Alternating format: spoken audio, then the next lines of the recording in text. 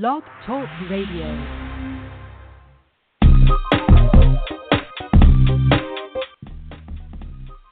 Hello, everyone. Welcome to Socialist Vision. In today's episode, we discuss debunking 5 myths about Marxism.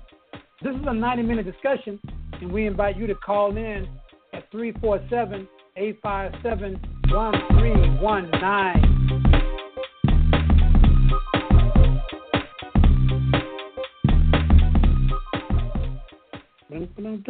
All right, we're back in the house here. We are here on Monday as usual, showing it up, brother.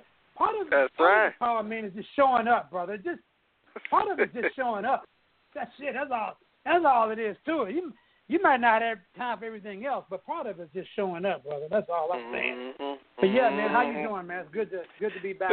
Doing pretty good. A little windy. Good, My allergies kicking up a little bit. But other than that, definitely. Hanging in there. Right on. Definitely. Well, we're back. Excited about the show as usual. Before we get started, I want to kind of announce a couple of announcements. Next week, we're going to be having a guest on the show, Brian Bean, who's a writer for the socialistworker.org. So if any of you listening haven't checked out that site, you should definitely subscribe to it. It's socialistworker.org, and basically it is a site that really keeps current on a lot of the issues that are going down right now. I mean, there's all kind of stuff jumping off every day, and you have it's like a newspaper, really. It's an online magazine, online newspaper, if you will. A lot of articles in there about Trump and Venezuela, and just a lot of different stuff that's going on, a lot of current stuff. And I'm pretty sure that they write about this stuff in light of, from a socialist perspective.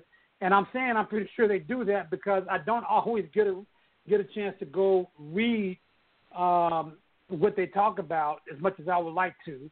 But I want to promote it because I do subscribe to it, and I get it in my email, and I do intend to start reading more of the articles. But anyway, we're going to have a writer from there because there's going to be a conference in Chicago, July the 6th or the 9th in Chicago. Unfortunately, I won't be going. I don't think, Carl, you won't be able to go as well. But we want to promote this conference because while they've been having this conference for a number of years, I anticipate that it's going to be, probably twice as big, this year because of all the things that have been going on, and because really there's just been a lot of interest in socialism, and they're going to have a very amount of speakers there, and so we're going to be interviewing. A writer from there who's going to talk about the conference and what the workshops are going to be about, and what the focus is going to be about. So we really look forward to for that to happen. So definitely check us out next Monday, and if you want to call in with some questions to Brian Bean, who is the writer for socialistworker.org, definitely do that. I also see somebody's called in a 254 number. I'm not sure who that is. If you want to hang in there, if you're listening, you want to hang in for about 30 minutes or so, we're going to do the day's topic, and then we'll open it up to callers, right? And so, right. Anyway, One other, I also want to put a shout out to an article that's in The Nation. It just came out in The Nation, May 22nd, 29th, Nation article. Most of it's a liberal left magazine, so much of their stuff doesn't push it, and speaking to the question of socialism. But there's one article I strongly suggest our listeners really check it out. It's by Jesse A. Marist, called White, Black, and Red. It does two things in the article. One, it talks about the material basis to the rise of Trump and neo-fascists, and his relationship to the neo-fascists in Germany. And then it pivots to talk about because he speaks to the material basis of neo-fascism from in terms of 45, that their material basis for them existed for those who make $75,000 to $100,000 a year, which he described as the petty bourgeois. These are the people who have either a small business or they, do contract work. They, aspiring to be, the next billionaire, and that is where 45 bases of support principally came from. The media has basically twisted it and simply said it is the low-income, it was predominantly low-income white working class. Now, we know the significant vast of the white working class have racism and have and the system provides what we call white skin privilege. But what he says is that in our attempt to misunderstand the working class, and particularly the white working class, we're not building the kind of working class united front and unity that helps to work through them to understand white workers, to understand that they're being exploited and oppressed by the same enemy that exploits and oppresses people of color, and immigrants and others. So it's a really good article. It's fairly short. It has a little historical piece, but not a lot. And I strongly recommend for people who like some light reading, nothing heavy, but really gets to the point early on the topic that we covered in our last radio show. So. Yeah, and definitely check that out. We did a show on neo-fascism last time, and I think it's really critical.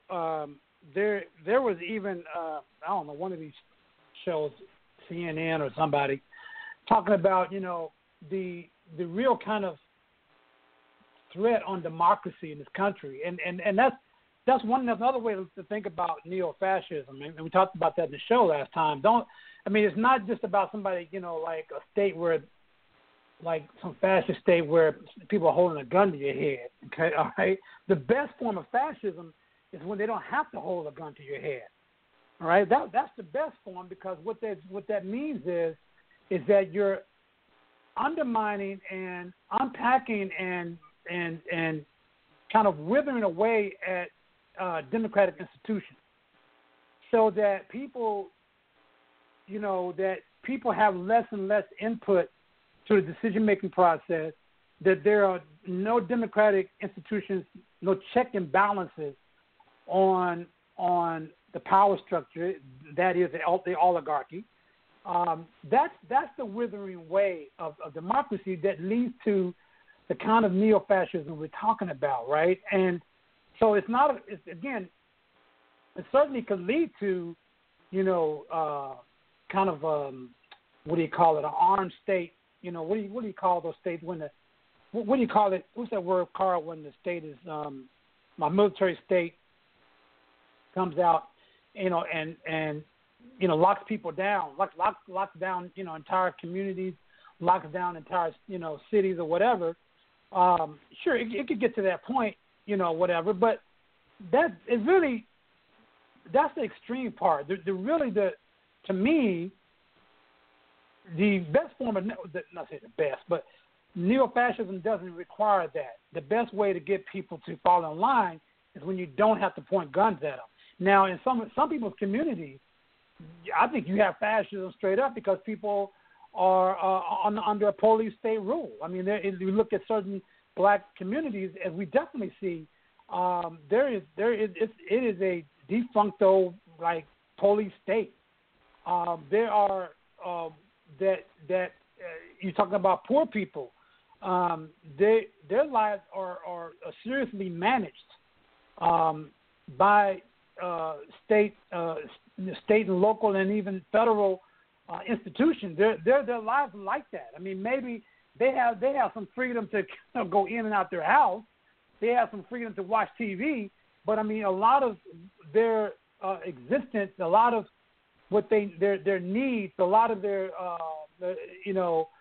their existence is heavily influenced and impacted by state powers. When we talk about the this enforcement of the ISIS, right? Being able to go into immigrants' houses, the people who have been here for a long time, and be able to go in and take them out and then jail them. That's a form of fascism to me. I mean, people want to say, well, you're stretching the term. I'm like, no. I mean, I think when you get to the point where you have state apparatus in any kind of form is targeting communities of people, sectors of people, races of people, that's a form of fascism, and you have to watch it like that, because what it can do is just get worse and worse and worse. So you may think, well, no, that's just our laws. That's just the way laws are set up. So the immigrants are here illegally. Well, fuck yeah, that's the reason why the law is set up that way, to control people. So just because something's a law doesn't make it a just law.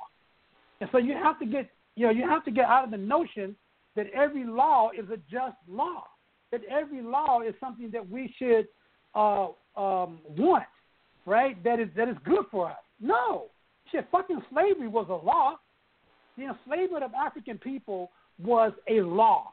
It was not some little group that was doing something. It wasn't just the landowners doing it. It was a federal and state law. That's the reason why you had a war against it. One of the reasons why you had a war against it, because it was a law. So you understand what I'm saying, Carl? Mm-hmm. Mm-hmm. It becomes integrated as a part of the system. Yeah. Yes. Yeah. Yes. And generally, as you describe it, there are pockets of fascism and neo-fascism in our society all over. Yeah. And what is qualitatively different today under 45 is he has taken it to a whole nother level on a federal level to integrate every aspect of it. So that is when the entire country becomes in danger and democracy is fully undermined.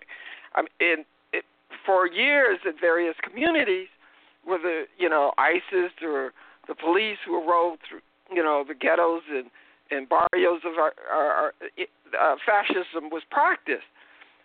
But what was qualitatively different was it wasn't practiced on a wide scale and open and blatant form.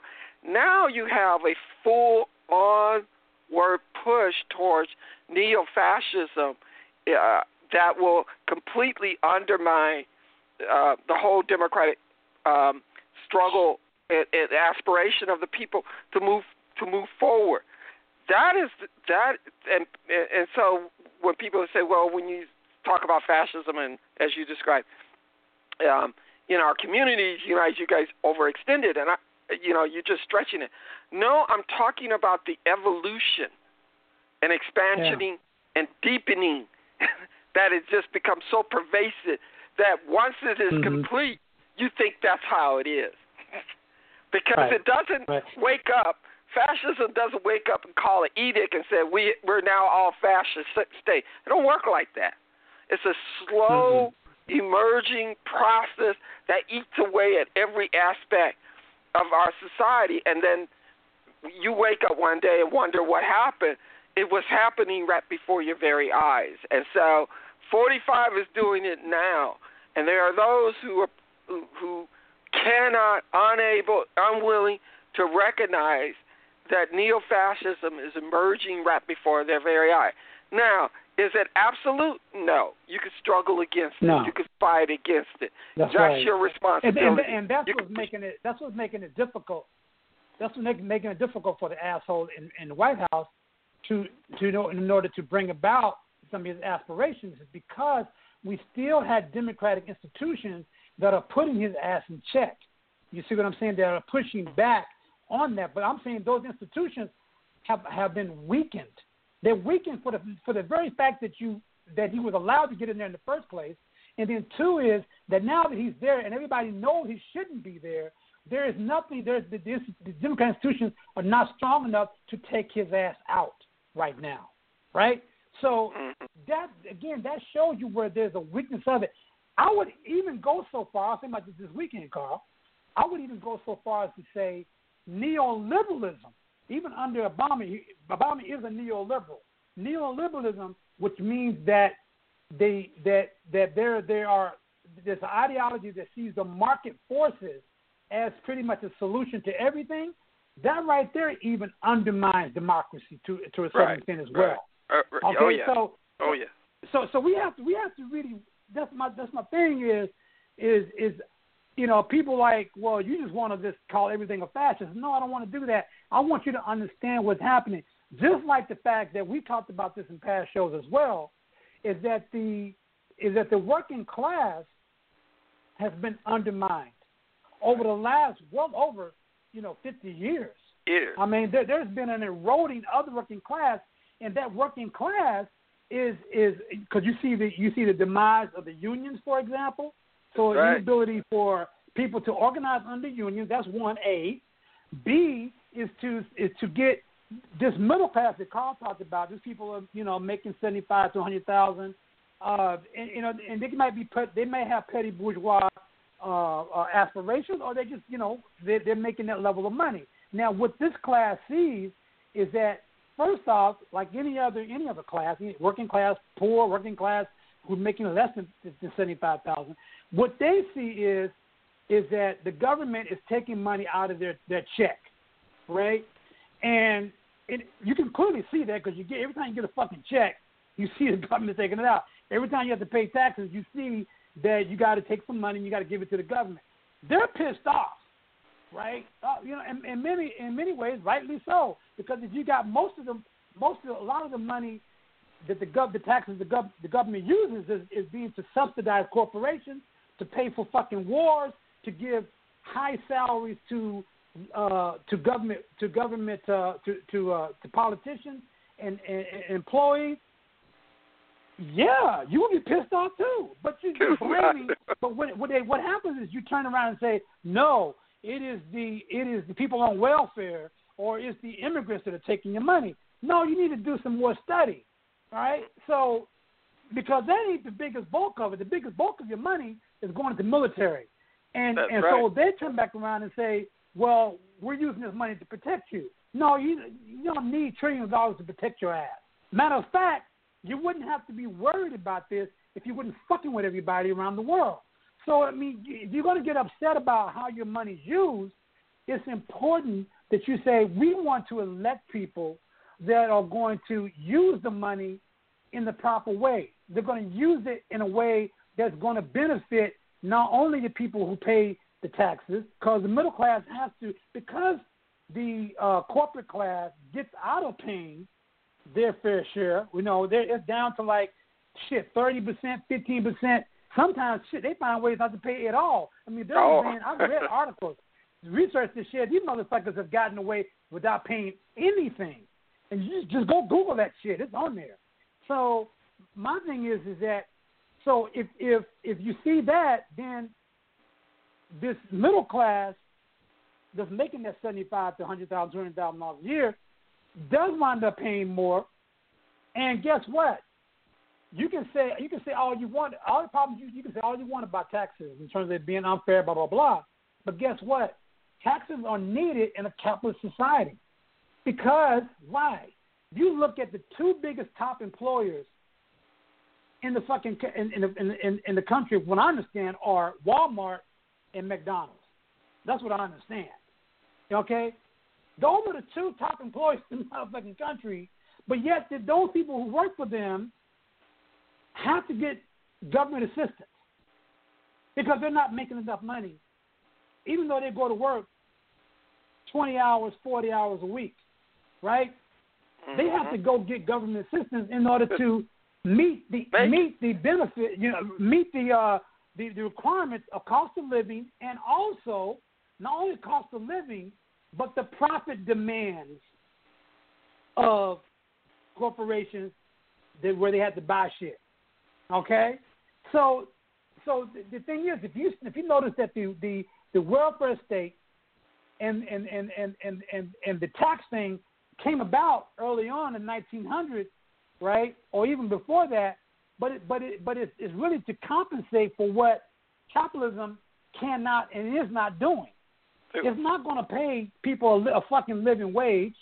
It's going to ratchet up anything that it sells, or you don't even know how much the fuck you're paying for, how much more you're paying on products and services. How much more are you paying so that you can meet their profit demand? Because they demand a fucking profit.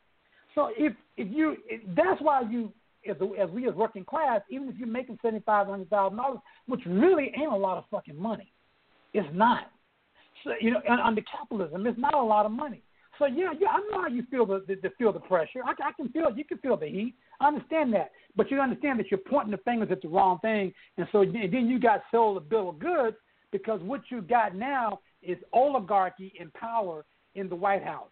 And when that oligarchy comes in the White House, it's going to try to undermine this institution and try to, as much as possible. That's the reason why this motherfucker in the White House is signing all kind of, what do you call him? He signed a presidential, what do you call it, Carl? Executive orders. Executive orders. That's all the motherfucker's doing. That's all he wants to do. This is what he's like. Fuck! I don't want to deal with Congress. I don't want to deal with none of that shit. I want to be able to sign some motherfucking executive orders and get them in place and make them happen. This is what he really wants, and not just him. See, that's another mistake you make, because you think, well, we can it's just him. No, there's an entire class that wants shit this way, right? They want to be able to tell you and tell us how things are going to go down. Well, guess what? People ain't going to have that. All right? A lot of people are not going to have that. Now, some people find it very acceptable. Your Christian right definitely wants that. Your Christian right wants some people in power that will speak to their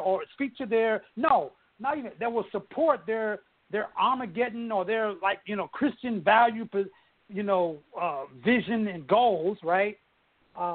They want somebody. That's what he'll do. The motherfucker, he ain't Christian. He don't give a fuck about no goddamn God. But the thing of it is, he will support them in their ideology, and they likewise will support him as long as he enforces some of the things that they want to do. So they fucking want to roll back on democratic institutions so you can go more and more toward this kind of theocratic. Part of it is a theocratic state. Part of it will be a theocratic state, and part of it will be an oligarch state. So be clear, or a neo-fascist state. They want that. A lot of people, it seems easier if you can have somebody in power to tell everybody what the fuck to do. To them, it seems fucking easy that if everybody just go by the law, go by the rules, if you just do what you're told, we would live much better, right? And they believe this shit, Carl. They fucking believe it. And until we realize that, I'm kind of scared that it might happen eventually. That we will go to a state that we can't even imagine right now, because they think that this is the only way that you can lower crime, you can lower the imprisonment rate, because if we just enforce more laws, if we don't have to have all the decisions going on and shit, this democracy and all that, get a fucking republic. That's why I talk about republic. They want a republic, right? So you have fewer and fewer and fewer people making all the decisions, and what you're supposed to do is fucking fall in line. That's what we're supposed to do. But that shit ain't gonna happen. Not my dime. It ain't gonna happen. But anyway, shit. I can go on about that, bro. I ain't talking shit. I can go on about that. You know what I mean? Well, let's get to our show today, though. Okay. All right. I see some callers there. Callers, we're gonna let you in. Let's go about 20 minutes, and then we're gonna let you in. Okay? We'll let you in with your questions. I don't want you to have to hang on too long. Go ahead, Carl. Go ahead and get it started, bro. No, I was gonna Terry Eagleton book. How Marx was right. Why Marx was right. Yeah. Yeah. Why Marx was right. Yeah. Yeah. Mm-hmm. the book is a really good. Remember, Terry Eagleton is a cultural critic, a literary critic. He's written a number of different books. One on reason, faith, and revolution. I think we talked about that once before. Or maybe it was at one of our Sunday group. But he outlines about 10 different myths about Marx that is out there, and he does it in a way. He doesn't go as deep. There's one part where I have a real problem with it that I think that he'll speak to. I'll speak to that later. But there's a first and foremost, Marx was a historian. You know, he was in a sense that he was a scientific historian. He was a scientist. First, he was also a scientist, but first and foremost, he was a revolutionary. And you know, Engels at his at Karl Marx's graveside made that point because oftentimes people think of Karl Marx as an economist who wrote this great book, Das Kapital, and it is. It's a fantastic, powerful book. But Engels at his graveside of Karl Marx said his real mission in life was to contribute in one way or another to the overthrow. Let me repeat. His real mission in life was to contribute in one way or another to the overthrow of the capitalist system and of the state institution which is brought into being, to contribute to the liberation of the modern proletariat, which he was the first to make conscious of its own positions, its needs, consciousness of the condition of its emancipation. So first and foremost, please first think of Karl Marx as a revolutionary. Next, think of him as a scientist. He's a historical scientist. He was out to discover what was going on in terms of what it was in terms of capitalism, the social condition, and he discovered certain things. Historical materialism is one. Application of dialectics in a material and concrete sense. Surplus value as a basis upon which understanding the exploitation of the working class and the fundamental nature of capitalism. Those are the things that he discovered. And he did that as a scientist by sitting down and both critically analyzing and critiquing other scientific economists of his day from 1700 up to the early 1800s, and even 1600s from the physiocrats and others. But he also he contributed enormously in helping the working class and the proletariat. The way he did that, first and foremost, he says, I'm going to make you rethink and to understand things. So I want you to put away this metaphysical thinking of this belief in theology and God and all this idealistic stuff of what people ideas, and let's just look at things materially. He says, I'm going to make it so simple you can understand this stuff. In order for you to live, you have to eat. You have to drink water. You have to have shelter, or you die. Now, every human being has to do this, and every mammal has to do this. That is your material life, he called life activity. You're in a constant search for food, protection, and water. If not, you die. And so through that process of learning how to do it better, looking at history, from earlier period, we developed social and economic system, which was based on this real life material life activity condition. When he speaks of materialism, he talks about it in the sense of life activity, how we work together, when societies under the band society group together to capture, a wild boar or a wild animal, and they would trap it, and everyone have their role and to play, and who would force it into the net, and who would capture it and kill it, and how that distribution of that meat was done. That's a whole complex social economic system. And he looked at it and says, now, if you look at it that way, he says, but one of the interesting things about it is that it was not a deterministic thing. Your life wasn't completely predetermined, that you can't change, alter life. He says, one of the interesting things about it is that you are born into a social system. Granted, you didn't get a chance to say, well, guess what, Mom and Dad, I don't want to be born in capitalism. I don't want to be born at the time of 45. Can we back it up a little bit? And I want to be born in another. You're born in a social economic setting and condition of not your choosing. But one of the interesting things about humans is that we have the ability to use our knowledge to shape and change it. So once we know how something works, we use it to improve ourselves. In earlier societies, when we didn't have sophisticated tools, when we were not even what we call Homo sapiens sapiens.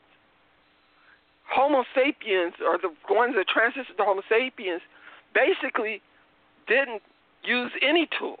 They basically took whatever carcasses that the other animals ate, and we just broke into the bone and got the meat from there. We took fruits and other things from off the vine. But what made us human is our ability to use the first stone and flint, and then use that flint to create a tool. And that took place in southern Africa, and that set us off to become Homo sapiens, because we begin to use, if I do this to this thing, I can get me some meat, which I can help keep us all alive as a band society, and we can keep moving. We don't have to die. So Marx knew that even though you are in a social system, you're not completely determined by that. You can shift and change it and improve and move it in a particular direction. There is the argument that says that Marx's understanding about class was this very simplistic notion of his relationship to production. Well, yes and no. He did say that is the initial basis, but we often tell people to read Engels' history and analysis of the English working class, because that, in many ways, describes the working class in a much broader context and not just simply from the industrial worker. So the industrial worker is not the only working class, and Marx was describing it in a much broader and a much more expansive sense, and even the word proletariat, because the proletariat was more the advanced working class folks who were conscious of themselves as a class to say we need to change things. The other thing is that people say, well, Marx advocated for a violent political action. No. Wait, Carl. Hey, Carl. Wait, hold on a second. You're moving quick. Let me stop on the economic thing, okay? Okay. I want to kind of contribute because we're moving really fast on them. So one of the myths is that Marxism reduces everything to economics. And I've heard this before. Even my daughter, we've had that discussion before. A lot of people see that and because yes, when you talk about Marxism, you talk about socialism, and we do on the show a lot. We talk a lot about economics, talk a lot about class struggle. I certainly get that. That that people would think that that's what he reduces everything to. And in a lot of ways, a lot of his books are devoted to that. Das Kapital is, devoted to capitalism. But one of the reasons why I say that is partially true and partially wrong is on two fronts. First off, is that I do think that a lot of the basis of the struggles that we have in terms of the struggles that we have around social justice issues, that is racism, sexism, a lot of these kind of issues, identity issues, things of that sort, they do have as a backdrop the economic relationships that we have that are motivated by that. Now, listen, I'm not saying that's the only thing, but they're motivated by that. Let me give you an example of that. If you look at the question of enslavement of African people, that was one in terms of Europeans have a worldview that they are superior to everybody else, and that they were also looking at the Portuguese, the French, and the British and all that. They went outside their borders. They went outside their geographical area to look for other resources, because you have to understand that parts of Europe has limited resources, and that if you look at the question of Africa, for example, has much more abundant, more resources, right? And so if you look at, they're going outside these places to find resources, and in a lot of ways they did it violently. They went places and they exploited to get those resources. This is the reason why you see the growth of many parts of Europe, particularly Western Europe, is because they did it off the backbone of the colonization of other countries and people, including Africa and India, places in Central and South America and America. So, it was done. They were doing it, and they got very good at it. And by nature, that is the capitalist system grew and expanded based upon that colonization of other subject people. So I mean that right there is just historical. That's it. So, but it's even more fundamental than that. It's even more fundamental than that. You can't create an idea if you're dead. Mm-hmm. You got to live first. You got to be a human being. There was no machines running the world back then. Right. Cyberspace. There were people, and people have to live first. So when people always say, "Well, Marxism reduced everything to economics," no, we don't reduce everything from economics. We proceed from the analysis of the economics to talk about all the other aspects in terms of ideas, psychology, culture, wars and everything else. We begin there, but we don't end there. We use that as the lens. But wouldn't you say, Karl, listen, but wouldn't you say that in the very time that we begin to start trading with one another, begin to sell stuff to one another, to be able to again, but that's economics. Stuff, that to me is a form of economics. You see my point? Yeah, that's economics. Go ahead. But again, that's economics. So the question, when people say, you guys always make everything reduced to economics. No, we proceed from economics to speak about other things. So when commerce, when travel begins to take place, when the private property, all of that are basically fundamentally economic in nature. Now, I'm not saying at the end of the day that you should begin and end at economics, and no Marxists do. We talk about the politics of stuff. We talked about the class struggle of stuff, and the question of war, and the question of many other aspects, psychology and culture and class. All of that plays all into it. But at the root of what gives basis and gives rise to it, African enslavement was not because white people didn't like Africans. African enslavement was fundamentally about they needed cheap labor And basically, they needed that labor here in America. And because they had basically wiped out the Native American, whites were dying. The only one that was be able to survive. And as a result, they created a whole white supremacy analysis around that enslavement. They had to justify what they were doing. Now, I'm not saying that ideas have power that can influence the material condition. They do. It's just that one of the things that people tend to do, and particularly anti-Marxists tend to do, is separate the two and say, may the two never meet. And we argue that they're interconnected and they're interrelated, and you cannot separate the two. But we also understand that you can't simply say, well, because, it's all strictly profit motive and that's it. Well, that's the basis of it. But let's explain how this profit motive work and how it impacts and gives rise to neo-fascism. So that's what I'm saying. That's what's important. That's my point too. Is that because when we enter into those kind of economic relationships, right? They influence all kinds of social interactions, be they positive and negative. Mostly, a lot of it's negative. Even if you look in the African slave trade, right? We don't want to think about it a lot of times, but some Africans sold each other to the Europeans.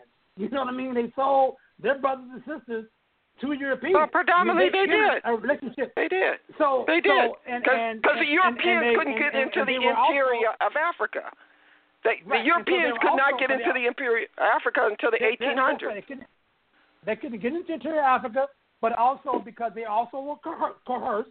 Some in many places they were coerced to do it as well. But the basis of that was a economic relationship that exists, and so we even have this even much more so even today that we talk about on this show time and time again that we are basically a market-driven economic political system. So that when you are in this thing of competition, when you're in the thing of having to sell yourself, because every time that you if you're going to work for somebody else, right? They own you, right? You're selling yourself to them. That's an economic relationship. You sell yourself to them. You do work for them. They pay you. They pay you back. Question of it is do you feel like that what they pay you is enough? Is it just, or are they exploiting your labor? But you enter that relationship, all right?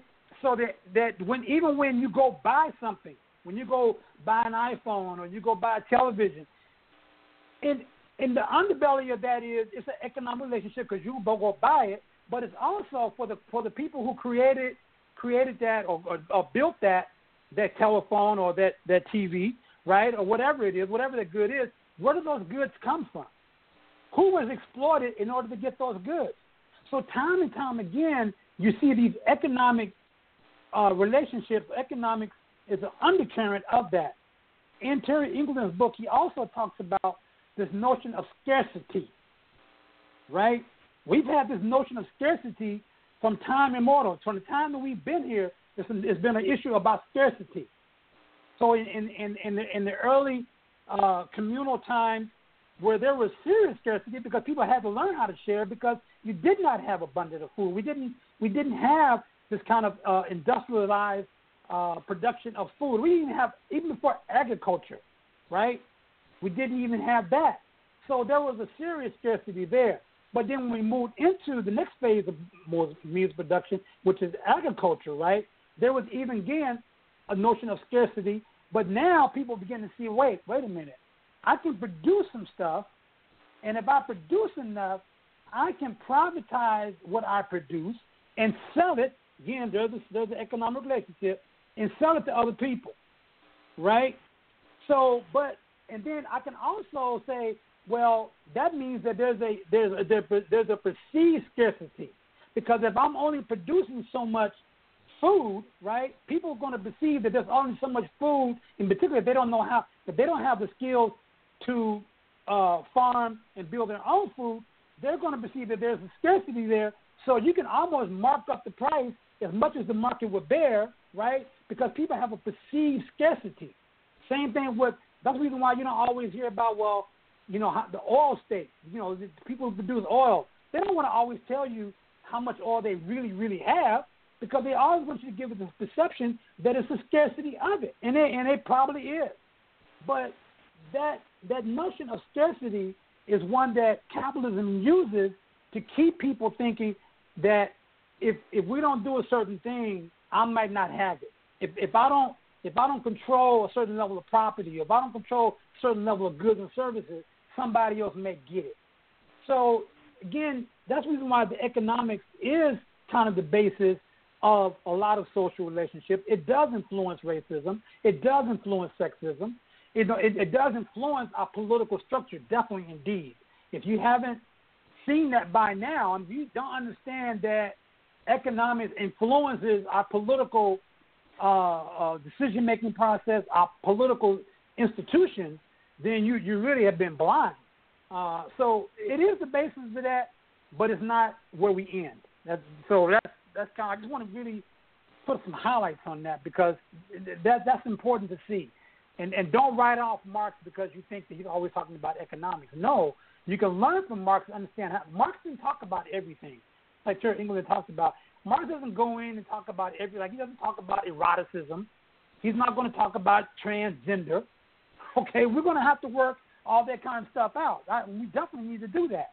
But even if you talk about the transgender thing, that you can even find some economics, the basis of that as well. Maybe not as much, you know, and it's the basis, but it's definitely there. But though, you know, yeah, Marx didn't talk about transgender, because that wasn't what he was. That wasn't what the issues at his time. That wasn't his focus. Right. But, right. Both sexism and racism as well. I mean, it's not part of it. Remember, for a lot of people, he talks about it, but probably in one-liners. So it's not deep. It's not why. Number one, yes, he did a lot. He was, as a scientist, he was really studying the economics. But volumes of his, if anyone has the collective work of Karl Marx, vast majority of that stuff is about political analysis of what's happening in the world today. When he was a writer political with the New York Tribune. Political economy. Yeah.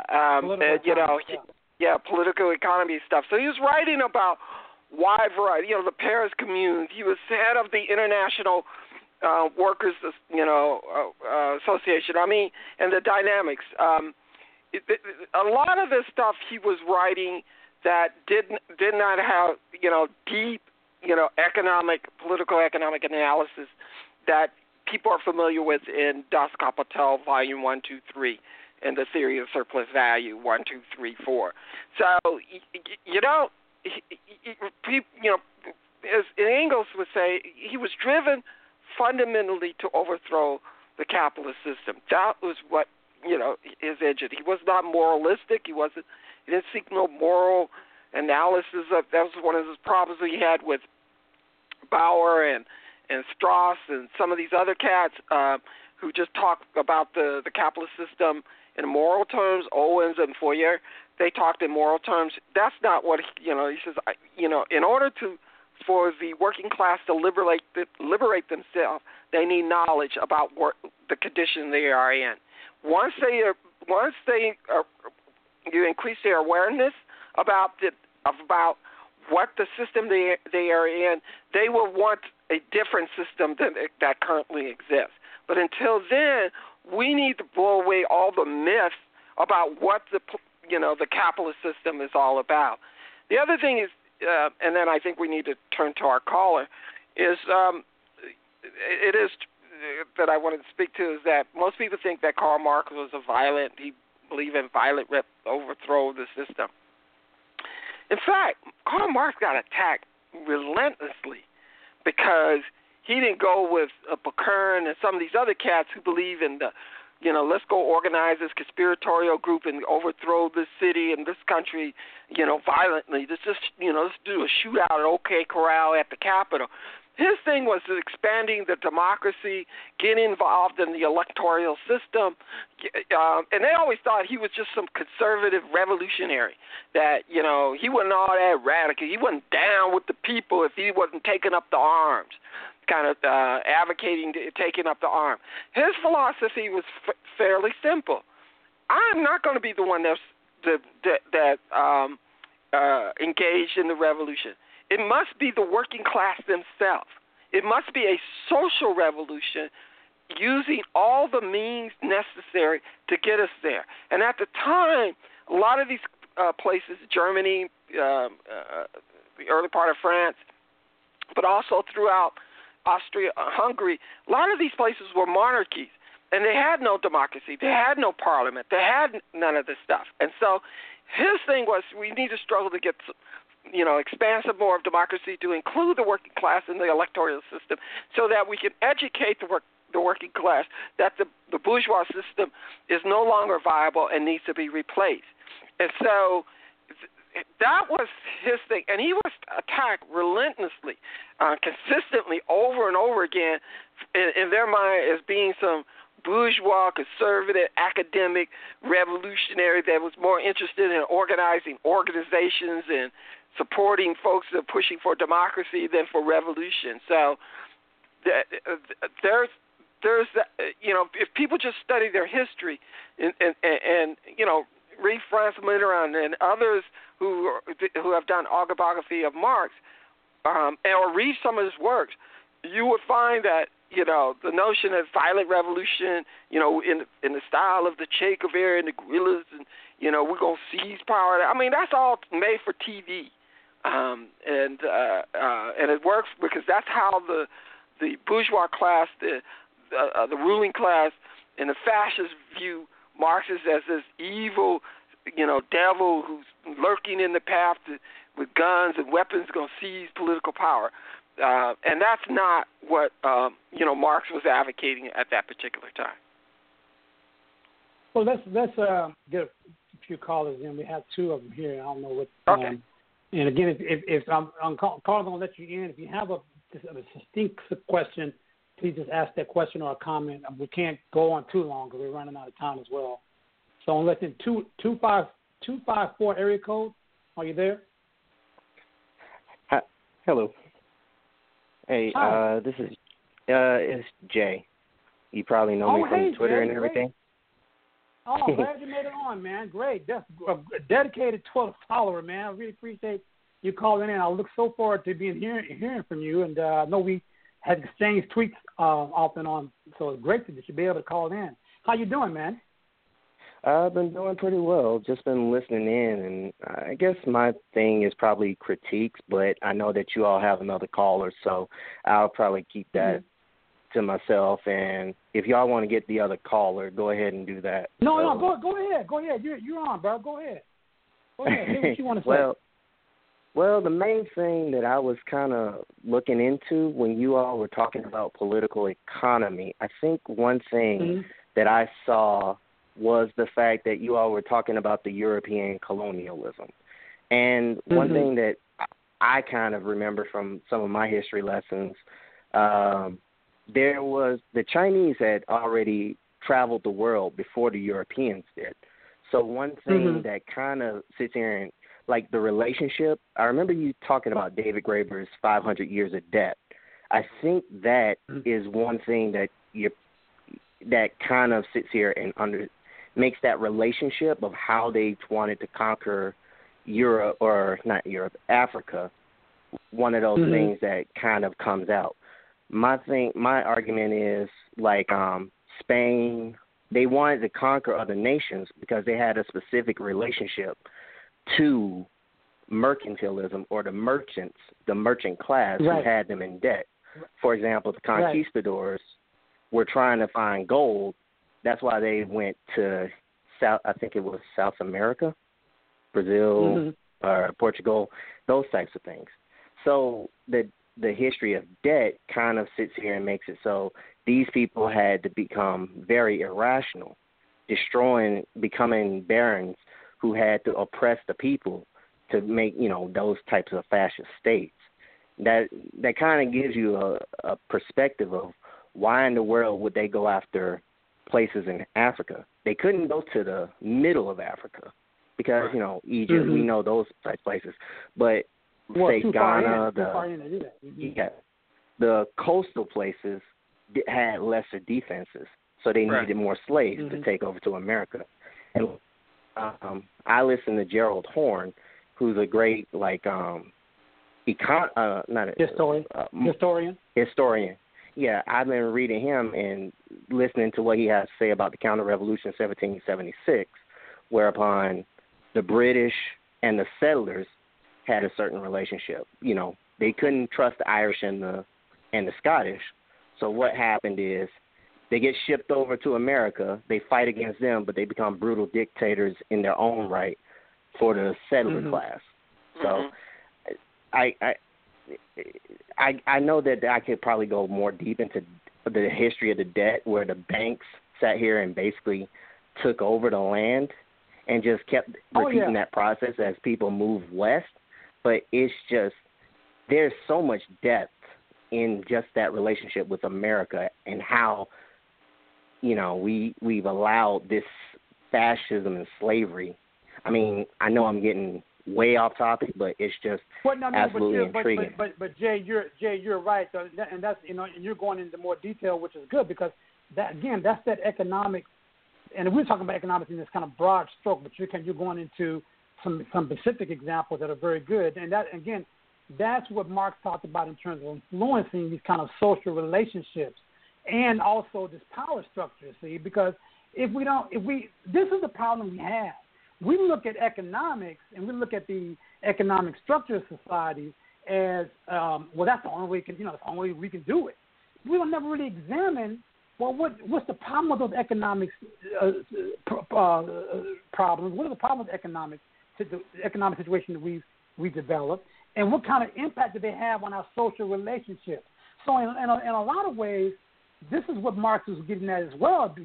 Besides being a political economist, he was looking at how people relate to one another. You see my point? And so our relationship is influenced by, right, these economic goals, interests, greed, if you will, all that. I mean, you know, so you're not just, you know, somebody getting up in the morning and going to work. You're every day we enter into an economic relationship with one another. And it can be very negative, even though we think it's positive, because at the end of the day, or at the end of the month or wherever, you're getting a paycheck or you can go out and buy stuff. Sure, you can do all those things. You can.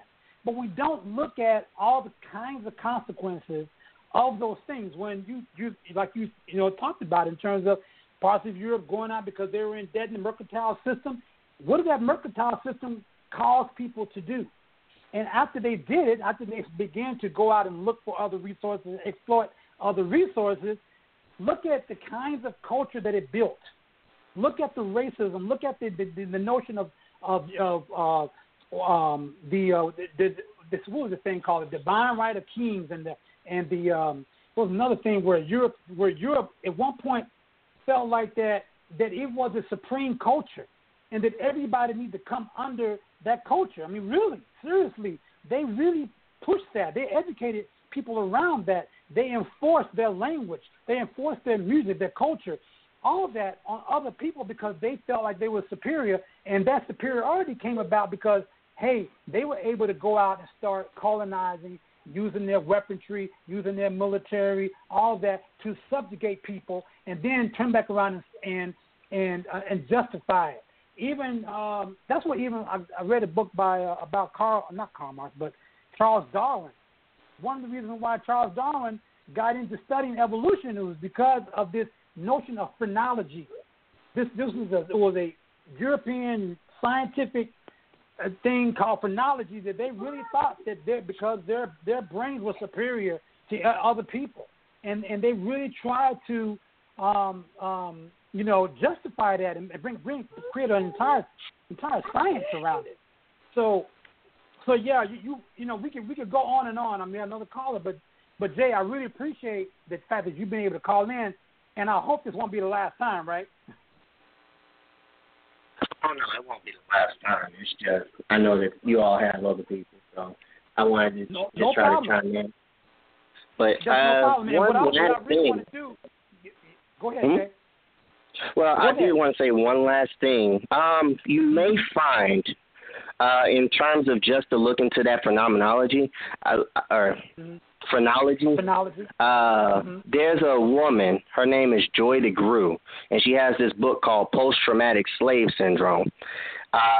She goes into people like Thomas Jefferson, who basically began that to kind of ease his mind about the slave system that he was creating, where he basically, from other sources like the Smithsonian magazine, he gets 4% profit every year for every new slave that he gets. And I can go into more, but I'll leave it to another caller to ask their questions. But I was just saying her book. We got to get deep.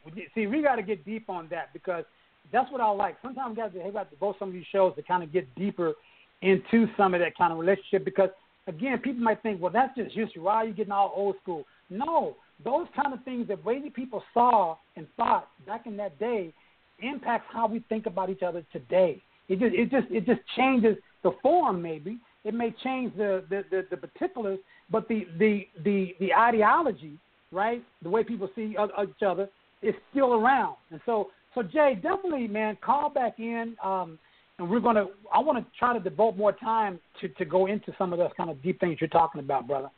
All right? Thank you. I really appreciate it, brother. All right. Let me get the 407 caller in real quickly. 407, are you there? Yeah, this is Ed. I got a couple questions for you. In 170, this is Ed, and I'm out of Florida. In 170 years since Marx wrote, what area of the planet do you think was the best example of what he wanted to bring forth? You know, where was the best system, best practice at in that 170 years? And in the next 170 years, what area do you think it will, take pride, and where do you think it will work at best? That's a good question. Carl talk about that too. I'll answer that too. But go ahead, Carl. That's a good question. The challenge is that Karl Marx did not articulate a plan as to what that different society will look like, other than he speaks only briefly about it'll be an association of producers that it'll be each from according to their ability to each according to their needs. I mean, he gave broad philosophical analysis, but because he was a scientist, he didn't like to predict or to plan, and that was one of the criticism that he had with Owen and Fourier around what that kind of society will look like. It wasn't until Lenin, even before Lenin, was the Paris Commune. The Paris Commune in 1848, 1851.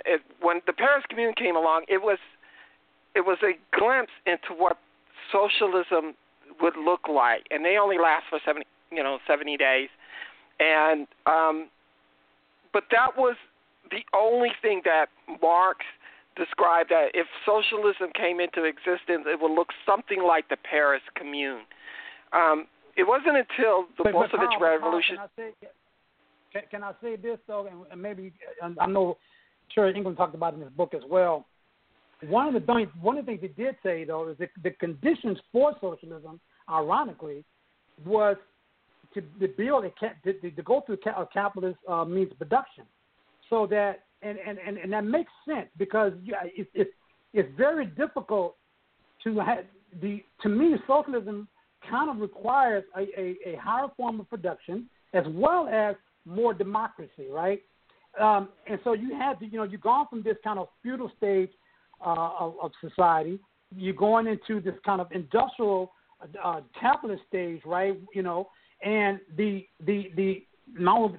the last stage or the ultimate stage is when people begin to take their lives in their own hands. In other words, when people have the capacity to really begin to make decisions on their behalf and not allow other people to make that. So in a lot of ways, I would say in some ways, right now in terms of modern economic situation, the United States is not the only one, but your industrialized states have the seeds or have the basis for socialism because you have a higher level of production, right? You have people they should be much more literate, right? You have democratic institutions that have been fought for, that need to continue to be fought for. So I think it was a lot easier for socialism to develop in more industrialized places where there's working class consciousness than in places like, say, for example, even a Cuba or Venezuela, where it's going to have problems because they haven't developed to the certain extent that they need to. Now, that's just my analysis. I don't know what you think about that, Karl, but that's kind of how I see that. That was going to be the second half, and you pretty much covered it. The first half is that he didn't have something laid out for people to look at and say, okay, did this model fit to reality, and does that reality exist today? But he did articulate the point that you just raised, that the seed of the socialist, roots and flowering takes place in the midst of capitalism. And so I agree with you. We have probably more so than any other time in history the greatest possibility for the success for socialism under two basic ingredients. One, we have the technological capacity to produce the kind of goods that will meet the needs of people and be able to know what the needs of the people are, and to get those goods and services to them. Second, we have struggled, particularly here in America, but also in France and Great Britain and Germany, in different places, for the greatest possibility of what that democratic democracy would look like. In Germany, for a while, where the factories were under the control, where they had like these co-op factories where workers sat on the board of directors and made decisions as to how things were produced, which worked in the best interest not only for the co-op but for the community in general. There are lots of flowering examples right in the midst of us. The challenge is to be able to make it real. But the question, I think the question is there's an example for us we can look for today. I would say look at some of the examples around us, but we still, once the working class is empowered to take all these experiences and knowledge forward, it will probably move the notion of socialism to the most advanced level, parallel that we've as yet have seen. So. Yeah. So Ed, definitely thank you for calling in. How did you find out about us? On Blog Talk Radio. Okay, cool. So great. Well, thank you so much for calling in your question. I really hope that you call back. Good question. We're going to tie it up in the last 20 minutes. Go ahead. Marx utopia takes place somewhere. I'm just curious if it will insert in there. So, yeah, and that notion of utopia is another thing. I think that people kind of use that. We're not going to talk. It's not about a perfect society, but if you want to say, we want utopia as opposed to dystopia, which I think we are going toward dystopia, because that's a form of neo-fascism. It's not a perfect society, but what it's saying is that if the more and more people are conscious about not only themselves, their relationship to one another, how the environment works, how things are produced and not produced, but all of those things, the more conscious that we are, the more democracy we have. We need to have more democracy, not less. The more people do that, that leads toward socialism. The reason why, for example, I think you can't get even universal health care in the United States, right, is because you have an oligarch class that for whatever set of reason, I don't know why, as much money as they have, they don't want it to happen. They're capitalists. Too many people make money So they don't want it to happen, even though that is a serious problem within our society. The fact that you have a society and a culture that doesn't want to have a system that takes care of all the people says a lot about where we've come. You know, to me, this is one of the most defining issues of our current political economic system. It's a defining issue. Just because we have universal health care doesn't mean that leads to socialism necessarily. But it says that if you can't even do that, then what does that say about how we think about one another? You see my point? So you can argue all day. Well, I don't want my taxes going toward paying for somebody else's health care.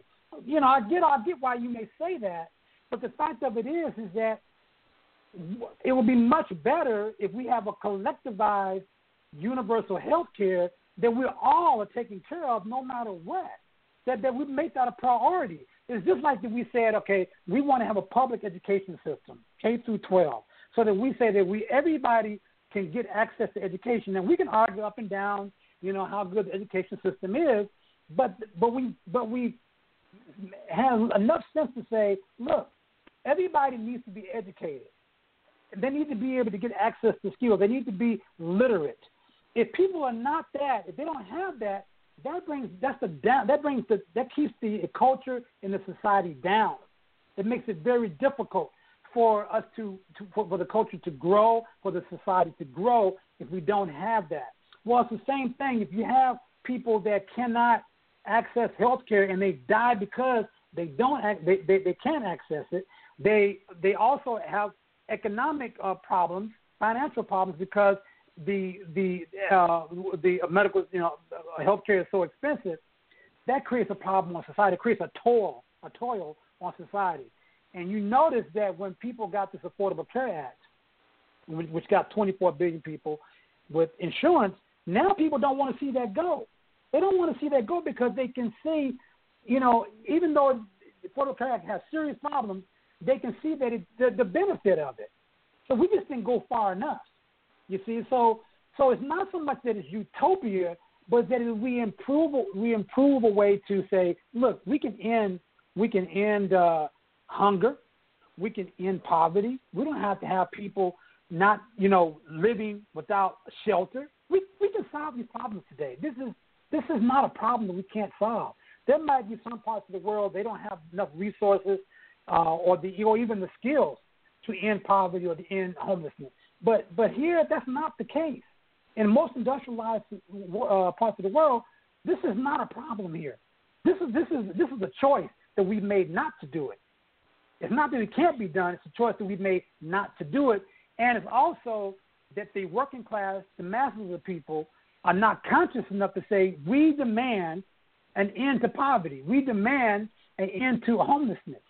That's something we have to decide to do. And if we don't do it, well, it's not going to happen. It's never going to happen. It's never going to happen. So, I know that's a lot to respond to your one question, but you understand what I'm saying? Yeah, I hear you, man. It's not an easy question to answer because there really isn't a absolute answer yet. Like you said, Mark didn't really try to people what it looked like. He just said, this is what I think we need to do. Right. And we can't anticipate. As much as I would want to say this is what socialism will look like in the United States, people ask me that question, and I say, well, okay, on a basic level, this is the way I would look at it.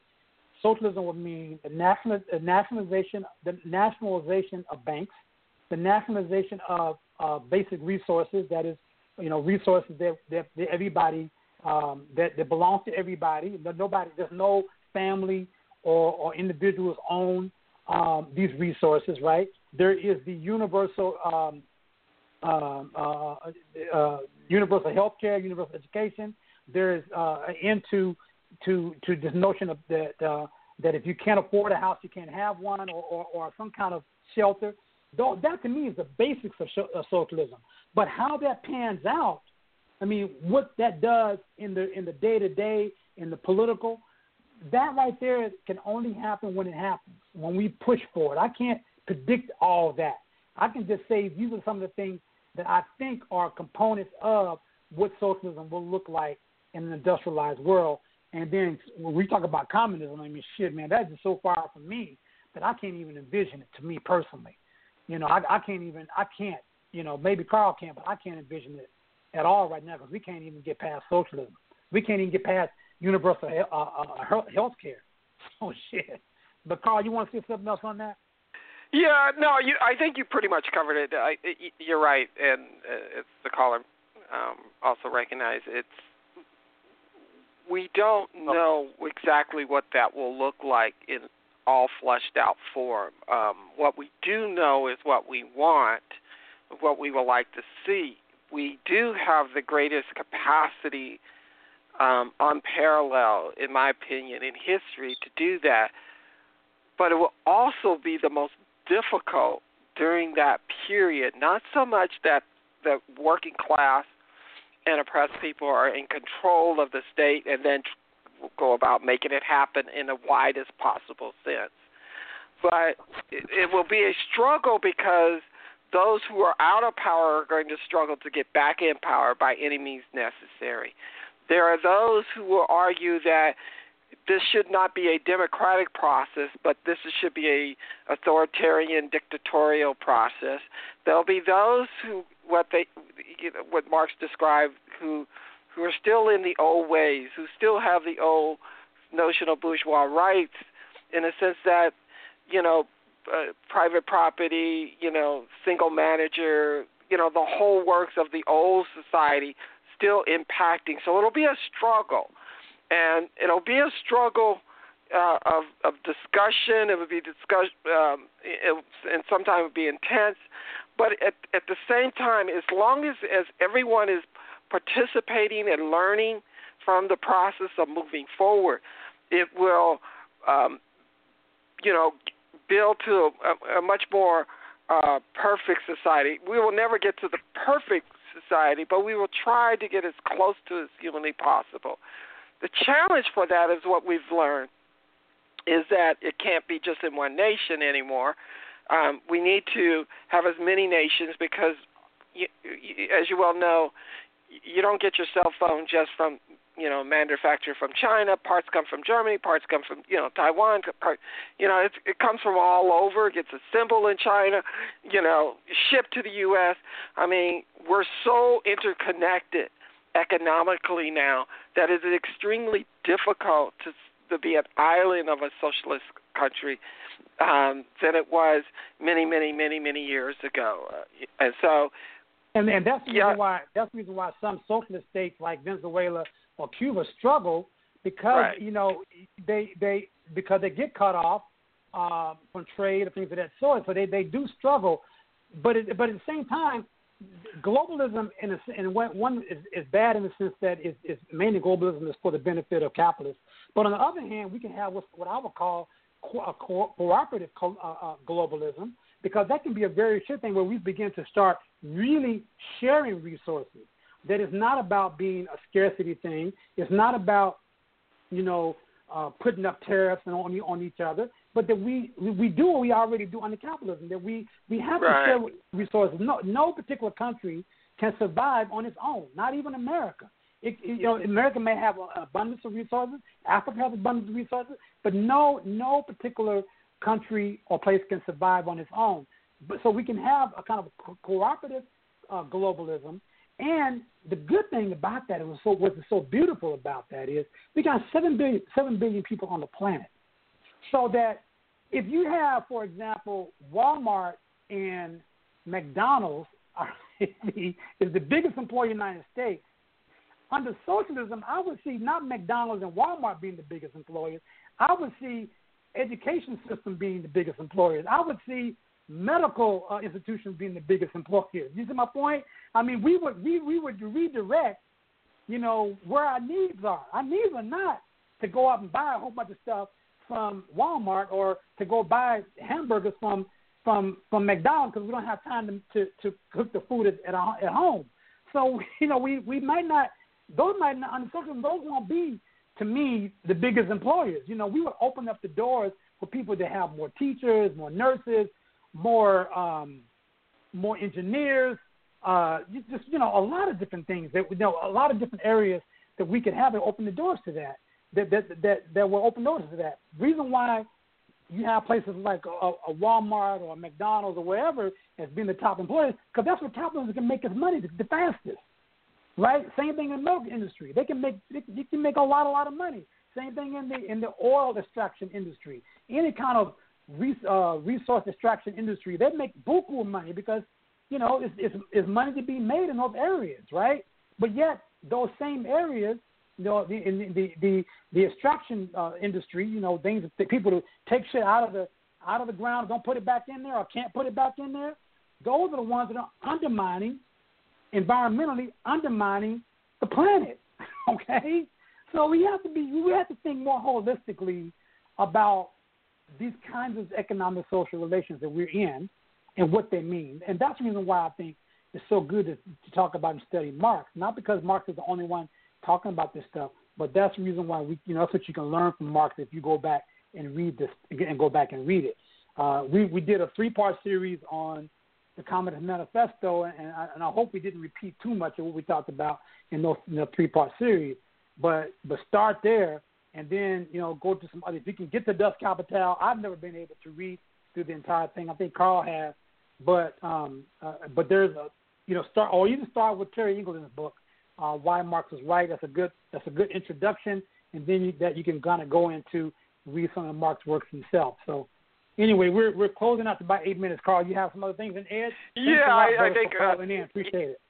Yeah, we really, really do appreciate the calls, and they were good questions because it helps us, really think through some of those points that the callers bring in, and probably I think some of the stuff we have actually covered in previous shows in terms of education, economics, healthcare, a wide variety of stuff. But it also is helpful in the sense that just getting a sense of what people are thinking out there. Karl Koski, it's kind of interesting, wrote a book called Social Revolution, and he was the leader of the Second International, theoretician to the German Social Democrat Party before he fell from grace after World War I.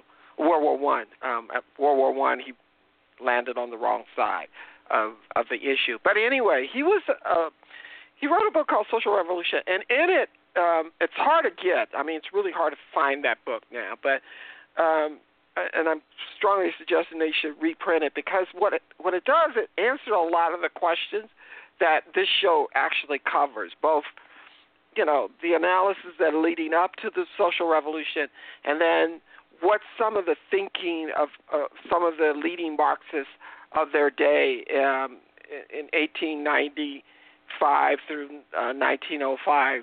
What was their thinking about what that new society would look like? They were a little bit more visionary about articulating some of that, which is a really good book. But the thesis or the premise upon which he articulated his point is pretty much what we've articulated, in the sense that we cannot, give a blueprint or a plan and say this is the perfect model that what it will look like, but we strongly suggest people to really look at the emerging socialist buds that are happening, from the co-op movement to the Occupy movement in terms of democracy. I mean, all these resistance movements that are happening around the world. Many experimentation that is taking place of people trying to make a better society, trying to make a sustainable economy. Those are the things that we would like to take with us as we move into a new society and try to implement in a larger setting. So even during Marx time, there was those utopian communes that came to the United States in New York and in New York, the Owenites they were called, that basically tried to experiment with socialism and realized you can't do it in isolation. Without a social movement, things are not going to fundamentally change. So a lot of this is driven around that. But the one thing the book alluded to, and another book, and I can't think of it off the top of my head, alluded to. It was David Harvey's book on the 17 contradictions of the end of capitalism. Marx, during the 1990s and late 1980s and through the 90s, had fallen out of grace because they said, the collapse of the Soviet Union, the collapse of the Berlin Wall makes, Marxism irrelevant because, we have globalization, we have all these other issues that are far more important. The shock of the economic crisis that began in the United States in 2007 and reverberated around the world has brought Marx back into the narrative, even among activists, but even more so among the bourgeois economists and the bourgeoisie. Magazines from Business Weeks, from Financial Times, from all over the world, they were saying, oh, my gosh, people are going to start reading Marx, and Marx is going to point out why things, economic crisis, and, we better do something quick to squelch this as soon as possible. So they jumped on it really, the ruling class jumped on it really quick. We are just beginning to catch up, and we have a lot of new writers, new authors who are writing a lot of great stuff, new theoreticians that are out there that are producing a lot of great works and taking Marx's basic premise and underlying notions of what capitalism, political economy, and fundamental change and philosophy, and advancing it based on the knowledge and experience and history that has taken place since his death. We've been enriched by all these experiences and what Marx has provided us, and I think we have the greatest opportunity to rebuilding a new social movement that is guided by a new vision of a socialist society to get us there. And there are a lot of new theoreticians, activists, people in the street, cadres, people trying to do the right thing to build a new movement that is taking place today. Well, and Carl, I would be more specific than that. And this is a topic for another show, but I think that the move toward automation and technology, the notion of even globalism, not capitalist globalism, but the notion of states, like working with each other, sharing not even sharing resources, but depending on resources with each other. That the notion, even the internet, the expansion, the access of information, okay, particularly almost the worldwide access to information, the level of communication that to the extent that almost everybody in most societies either has a communication device or can possibly get one, or that we can make that happen. I think, and this is again another topic, another show, but I think those kinds of things really are the basis for a better society and a social society. What's missing from that is, again, you have oligarchy, you have these notions of money and power going to the top. So that's what's stopping all of that. But if we move toward more of an equitable economic system, if we put caps on wealth accumulation, if we nationalize resources, if we get in line with the environment, that right there can bring about a better society and form the basis of socialism. But let's come back to that next week not next week, but another show. Really appreciate the callers calling in, Jay and Ed, and we're looking forward to having our show next week where we will have a representative from the socialistworkers.org that's going to talk about the socialism 2017 in Chicago. So we're going to be doing that as well. So we'll keep coming back. We're going to keep hammering away at this topic or these issues here that we're talking about. And we welcome your feedback. We welcome your questions. And we definitely always invite you to call in. And we're going to try to if we see more people calling in, we'll even devote more time to people getting on the show and having their questions and comments, because we have some really good callers call in and give us some good, really good feedback, and we need more of that. We don't want to do all the talking, even though we do. So thanks a lot, Karl. Appreciate it, brother. Thank you.